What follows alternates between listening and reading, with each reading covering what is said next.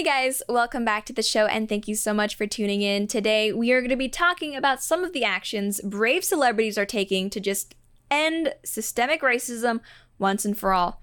You heard me, prejudice BTFO'd, thank you Hollywood. Then Cyberpunk 2077, the highly anticipated game, apparently features some feminist elements in its story, but according to Miss Anita Sarkeesian, the game just may not go far enough in promoting respect for women.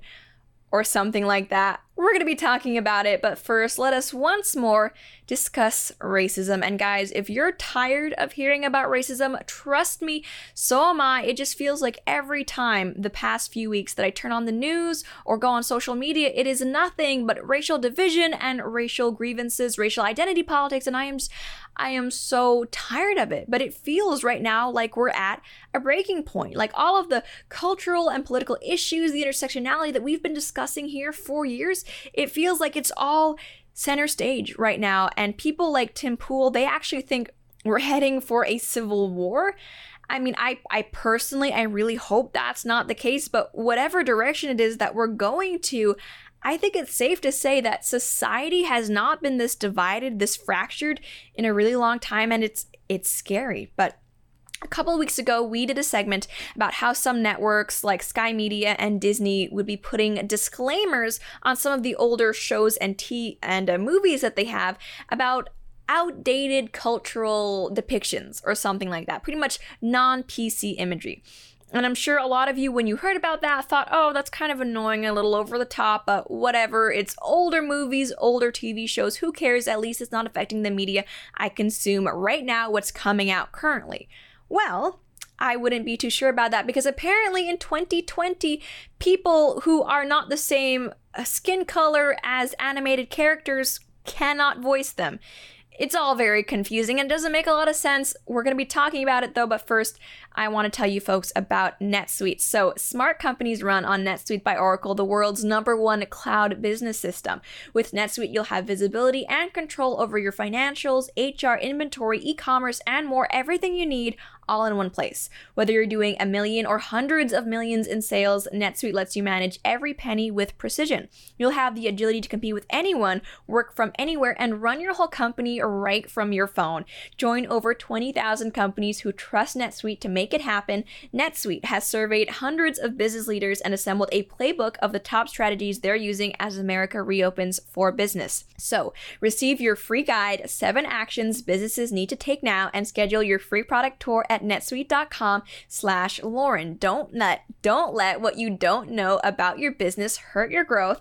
Get your free guide and schedule your free product tour right now at netsuite.com/Lauren. Again, that is netsuite.com/Lauren, so they know that our show sent you. So there is a show that you may or may not be familiar with called Big Mouth on Netflix. And personally, I am not a fan. I find it pretty vulgar and gross, but one of the characters is a black girl who is, or at least was, voiced by a white woman, which is no longer okay. And so now the actress in question, Jenny Slate, has announced that she is stepping back from that role. We have this article from TV Guide. It says, in a recent Instagram, Jenny Slate announced that she can no longer voice Missy, a character that's been lauded as a sensitive portrayal of sweet, weird, and brilliant black girls on Netflix's Big Mouth. She said, at the start of the show, I reasoned with myself that it was permissible for me to play Missy because her mom is Jewish and white, as am I. But Missy is also black, and black characters on an animated show should be played by black people, said Slade. I acknowledge how my original reasoning was flawed, that it existed as an example of white privilege and unjust allowances made within a system of societal white supremacy, and that in me playing Missy, I was engaging in an act of erasure of black people. Ending my portrayal of Missy is one step in a lifelong process of uncovering the racism in my actions. Oh my goodness, that was a heck of a lot of social justice buzzwords. All right, so let's unpack this. Number one, have you noticed how much self-flagellation there is in all of these statements right now? It's like if you are a white person in Hollywood, it is no longer enough to come out and denounce racism. No, you also have to announce how racist you are as a white person, or else it just apparently is not good enough. But as someone who is mixed race, I just gotta say, if there's ever an animated series about my life, or even a live action series about my life, I am totally fine with either a white person or a Chinese person playing me if the person isn't like perfectly my exact racial makeup.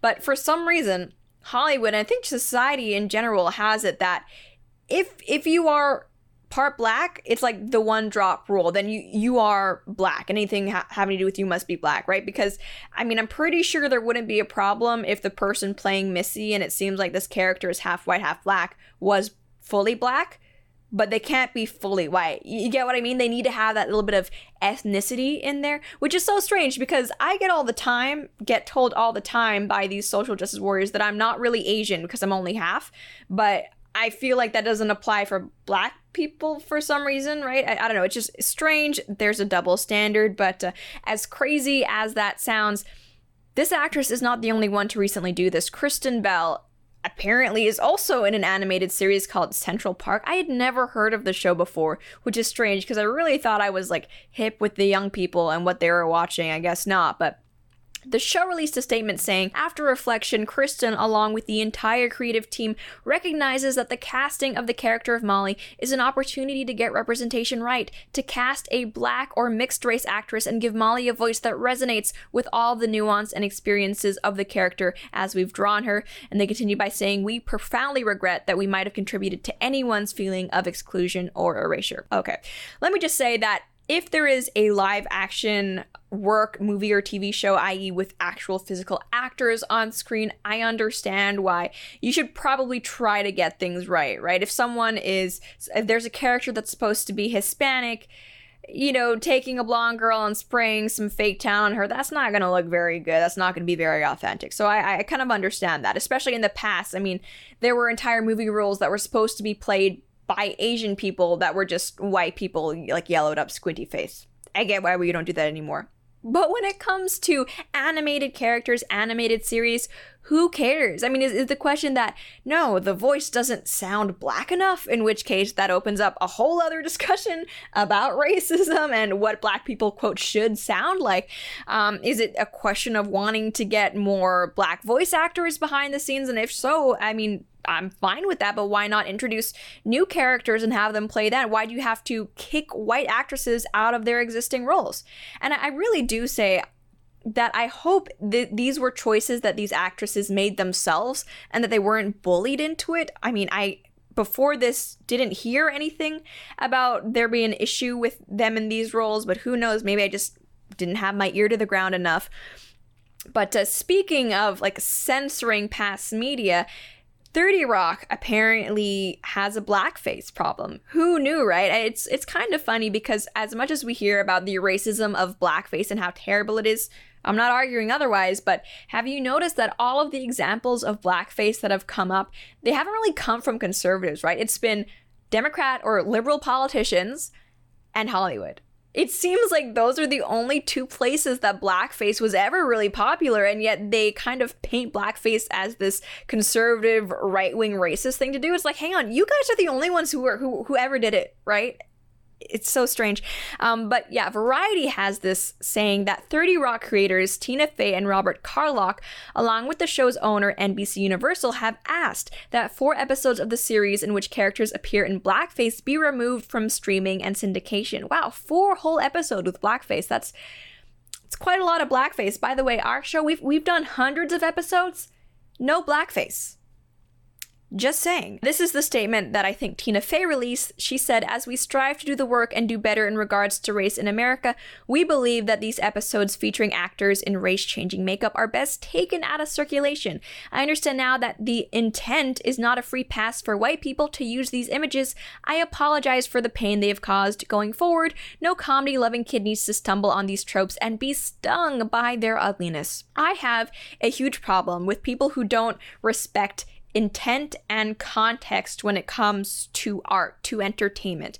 There's this whole narrative right now that some things are just unacceptable no matter the situation. And I really disagree. I am someone who thinks that nothing should be off limits for comedy, right? Because whether something is funny or not, frankly, isn't determined by whether something is politically correct or not. In fact, I would say the opposite. And comedians, creators, writers, they need to be able to artistically explore those taboo issues, enable in order to make people laugh or to make statements about the world. I really hate seeing creatives being given all of these rules and regulations about how they should or should not do their art. And I know that sounds super hippy-dippy, but honestly, as someone who is a fan of TVs and movies, I just worry about what the future of comedy looks like going forward if there are so many stories, so many subjects, so many jokes that are just now off limits. And what's even more frustrating is that even though you could argue that, oh, this is Tina Fey's choice, this is Kristen Bell's choice, they can do whatever they want with their careers, that's true, but you have to realize the more that people do things like this in the entertainment industry, the more it sets a standard where it's expected that everyone will act the same and will comply. Which is a problem, as we have seen for people who maybe aren't able to stand up to the mob. And I'm talking, of course, about Jenna Marbles. If you're not familiar with her, she is one of the original YouTubers. She's one of the biggest YouTubers on the entire platform. I personally am not really subscribed to her, but I've seen her videos here and there, and she's pretty funny. I'm sure if you see her, you would know who I'm talking about. Well, she recently announced that she was quitting YouTube after being criticized for, in her past videos, doing things like blackface or making racial jokes and things like that. And she released this video crying, kind of saying that she didn't want her content to be responsible for hurting anyone, and she was walking away from YouTube. We have a clip here. Hopefully I've taken down anything that would upset someone, and I hope you know that that's just not my intent. That's not what I ever set out to do, to hurt anyone's feelings or to make anyone feel bad. So I don't want to be like upset while I say this, so give me a second. So, I think I'm just gonna move on from this channel for now. I don't know if that's forever. I don't know how long it's gonna be. I want to make sure that the things that I put into the world are not hurting anyone. The hard thing about this whole purity spiral that the left is now engaging in is that for people who are really just in it for the virtue signaling points, who don't actually care, who just want to be in good graces with the audience so they can continue to make money, it doesn't really matter, right? People like Jimmy Kimmel, Sarah Silverman, they're going to apologize and move on, and whatever the latest narrative is that's socially acceptable, they'll just jump onto that bandwagon, no problem. But for people who actually have a sense of empathy and moral compass, which is rare in entertainment, someone, I think, like Jenna Marbles, when you have people lobbying all of this criticism at you and saying, you hurt me, this was wrong for you to do, I am so offended by this, you've caused me to feel unsafe, blah, blah, blah. There are artists that are actually going to take that to heart and think, oh crap, what have I done? And don't get me wrong, I think she's wrong to kind of take the mob mentality feedback that seriously, but I think if you are a person like Jenna Marbles, who may be very, very empathetic, maybe more sensitive, I can see how that would weigh on you. And when I was on social media, I saw so many people saying, oh no, like, yeah, the stuff you did was problematic and things, but you've changed, I can tell. It's not like you're this person or this person or this person who deserves to be canceled. And it's like, if you are someone who contributes to the culture of canceling people, you have no right to be upset when someone actually takes your criticisms to heart and goes, well, maybe I should walk away, right? Because this is the environment you've created for creators. And if it ends up that your favorites no longer feel that they're able to positively engage with the platform, well, that's on you for making them feel like pieces of crap just for trying to make you laugh. And I hope you're happy with yourself. One of the most creative and most prolific creators on YouTube as a platform is now gone because of you, because of keyboard warriors. And who knows what kind of amazing videos people are now going to miss out on because of complaining online on the internet. It's heartbreaking and upsetting at the same time. And I really do worry for the future of entertainment in general. Now, let us discuss Cyberpunk 2077. I don't know if it's just being in quarantine lockdown mode for so long and craving human interaction or a general social atmosphere, but honestly, lately, I have actually been enjoying the Feminist Frequency podcast. I know. Who am I? It's not that I agree with them. It's just I've lately been looking forward to listening to them. And I've been subscribed to that podcast for a while now, mainly for content for the show. But I don't know, within the past couple of weeks, it's like I've liked listening to it's the strangest thing. They have a rapport going on. I don't know. I can't explain it. But anyway, in a recent segment they discussed how Cyberpunk 2077 appears to be making some efforts to appease feminists, but those efforts don't go far enough because reasons. We have some clips we're going to be listening to. Before we do, though, I want to tell you about Keeps. So Kyle and Josh were both losing their hair. No shock, since the dreaded male pattern baldness gene runs in both of their families. But the way they dealt with their hair loss couldn't have been more different. Kyle kept putting off getting hair loss treatment, losing more and more hair, while Josh, on the other hand, went to Keeps to learn how to keep his hair. Keeps offers the generic versions of the only 2 FDA-approved hair loss products. The real deal. The generic versions saved Josh a fortune, and all it took was a quick online consultation. He answered a few questions and snapped pics of his hair. Then a doctor evaluated everything and recommended the right FDA-approved hair loss treatment for Josh. Then it was shipped discreetly to his door. Keeps lets you save your hair without leaving your couch, and to get you started, I got you guys 50% off. That's right, half off. Go to keeps.com/Lauren. That's keeps.com/Lauren, KEEPS.com/Lauren.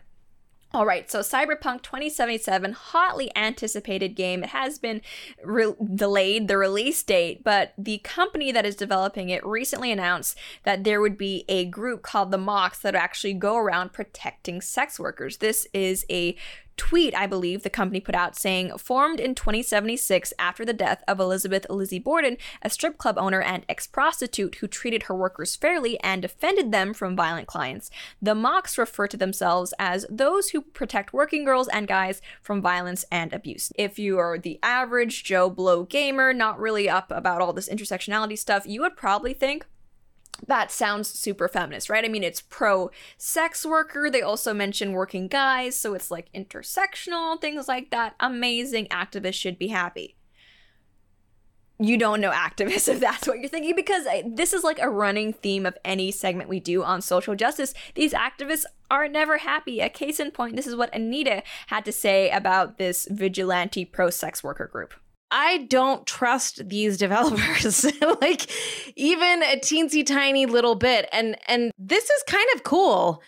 On the surface, the idea of presenting sex workers in a, positive, authentic way with more agency than just reductive background decoration, or as, violence to be done upon them just to demonstrate how gritty a world, like the textures of these worlds are, like, that's cool. I just don't trust these developers even a little bit to do this well. All right, there's this general assumption among a lot of, especially the internet right now, that feminists are naggy wet blankets who will never be happy. If you want to dispel that notion, what you shouldn't do is complain about something meant to please you before you've even seen it. That's right, this game isn't even out. The only things they've heard about this Mocs group should be positive, but Anita Sarkeesian is already saying she doesn't trust them to do it right. And I feel like that's not a very good way to change people's behavior, right? I mean, you have the carrot and the stick. I feel like third wave feminists are really harping on the just criticize the heck out of people when they fail to meet your standards versus congratulating and rewarding, positive reinforcement when something goes your way. And it's like, give these guys a break, all right? They're just trying to not get canceled, and you guys are already not happy. But it turns out, we're going to continue with this clip here, that there's perhaps a reason why Anita does not trust these developers. Even within Cyberpunk and within the community that's developing here, like, they have tweeted transphobic tweets. They have included transphobia in their marketings already for the game. Like, I don't know if they really get this or if they will get it well enough to do it justice. I try to keep up on what's going on in the world of entertainment media, whether that's games, movies, TV shows, and things like that. I try to keep up on what the latest controversies are. I had never heard of anything to do with transphobia and Cyberpunk 2077 before, but apparently I had just missed this somehow. In 2018, there were 2 tweets that the company, 2019? No, 2018, yeah. There are 2 tweets that the company released that were branded transphobic, and that label has stuck with them since. So in August of 2018, in response to a user saying, "I want more, guys," the Cyberpunk 2077 official Twitter account responded, "Did you just assume their gender?" Very edgy, haha, meme lord. This is enough to get called transphobic in this day and age. I mean, if they think that's transphobic, then there's no wonder that they don't like my show. But there was another one as well. The GOG.com account posted, "Classic PC games hashtag won't be erased on our watch." Yeah, how's that for some use of hashtags? Apparently that was a hashtag won't be erased that was being used to promote, I don't know, LGBT visibility or something like that. And they used it to make a joke about PC games. And it's just, haha, it's stupid. Transphobic, apparently, I don't know, but that there's actually more, and this was what was really, really confusing to me. So there was an ad that was put out, in the game, there is an ad that can be seen that the developers released as a promotional image, and we'll have it up on screen now. And for anyone who's listening on an audio-only platform, basically it's of a woman in, it looks like a bathing suit, bodysuit thing, and you can see a very obvious bulge in her nether regions. There is a little bit of lady bump going on. I would imagine that having lady penis would be seen as actually pro trans issues, because you're like, oh, visibility, look, here is lady, you're welcome. Aren't we modern?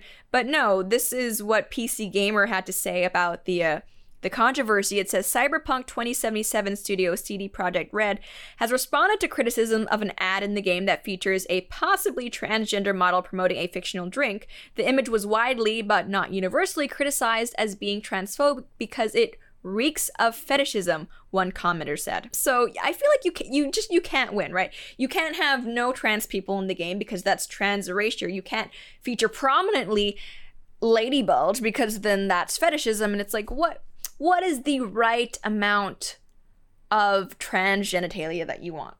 I honestly don't know. And you continue listening to the podcast, and it really does seem like their problem with these developers trying to dip their toes into a feminist issue is that they didn't hire them on as consultants. I think that the fear is that conversely, and I've seen this happen before, you take something that sounds like a good idea, and I've had some developers come to me and be like, "Does this sound like a good idea?" And I'm like, "It sounds like a good idea, but it's all in the execution, right?" Mm-hmm. So I feel like I understand your fear, Anita, because again, something like this where I'm like, sounds good, but again, in the execution, do you have, the depth of knowledge and nuance and context to be able to pull it off? And do they care enough to get consultants and people in that can help advise that process, as opposed to them just being like, "This sounds like a good idea"? Being a feminist who goes to game companies and tells them how to make their games more feminist is not a real job. And I'm capitalist, and I kind of believe mostly that if someone will pay you for it, it's a job, but that is not a job. That is being paid to nag people. And props to Anita Sarkeesian for managing to make a career out of an industry that she really doesn't seem to like very much. But I think part of the reason why they are upset isn't just because nothing is ever good enough for them, but also because they're not getting a check for this, right? And if gaming companies can toe the feminist line without paying out for feminist consultants, then that pretty much destroys their business model. Which is, I guess, too bad for them. So it's now they're almost gatekeeping the proper way to do feminist games just to protect their pocketbooks. It kind of seems like, of course, there is nuance to the issue. How are we going to judge whether this is right or not? I feel like that's more of a question that should be up to the writers rather than activists. Because honestly, when I listen to a lot of these feminist podcasts or read feminist blogs, I feel like their main concern is the politics. But we see where that gets pieces of media, where you put politics before a story. So my message to these developers would be, don't listen to these people, right? Do what feels organic and what makes sense for the world you're building, the characters you are creating. If you feel like you really must put politics in there, that's fine, but don't make it the main focal point. And if you try to bring in these activists to consult on your game, that's what they're going to want you to do. So honestly, you're better off without them. Don't listen to them. We've seen even most recently with The Last of Us 2, pandering to these people is just, it's not gonna work for your bottom line long term. Don't even do it. And then we have some closing thoughts by one of the podcast hosts. I think her name is Caroline. She's actually my favorite one on the podcast. She's the only one who ever has anything positive, it seems, to say about games or sci-fi fantasy culture. She's the only one who actually has like an appreciation for the thing she's critiquing. But I do have to disagree with her on this point. Violence against women is used to sell the idea of the world as a brutal kind of savage place, and it's used in a very sensationalized way. There's a whole quest line where you're pursuing a serial killer, and there are scenes where you're in spaces and there's just naked, dead bodies of women everywhere, murdered in like horrifying, grisly ways. There's a lot of criticism from feminists about the way that women are treated in video games, and they talk about the sexualization of women as well, but there's also the issue of how violence is portrayed against women. A lot of people don't like, for example, how in the Grand Theft Auto games you can just run over prostitutes and things like that. They say it glorifies violence against women. I am not going to deny that, in a way, Grand Theft Auto, those types of games do glorify violence against women, but it seems a little bit hypocritical to me to complain about the violence being done against women when not even mentioning at all the violence done against men in those games, which is most of the violence. I mean, any video game violence, it pretty much is directed to men, especially if you look at games like, Call of Duty, Battlefield, anything like that. They'd probably complain that, there aren't enough female characters in the game, but it also means that, hey, you're not killing any female characters in the game. So it's this weird push and pull between wanting to involve more female characters in the game, but also recognizing that, hey, if there are female characters in what is an inherently violent video game, that probably means that violence will be done upon those female characters. So it's like, you can't really have your cake and eat it too. If you want representation in the game, then you're gonna be treated like any other character, which in video games nowadays kind of means potentially having your head blown off, unless you're someone who objects to violence in video games entirely, but then that is just a whole different story.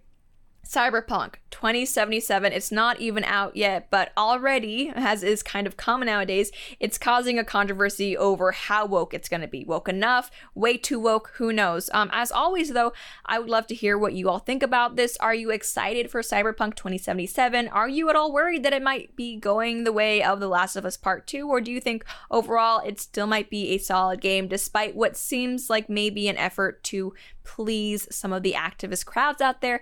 Let me know. But that's it for now. Thank you so much for tuning in, and I'll see you next time.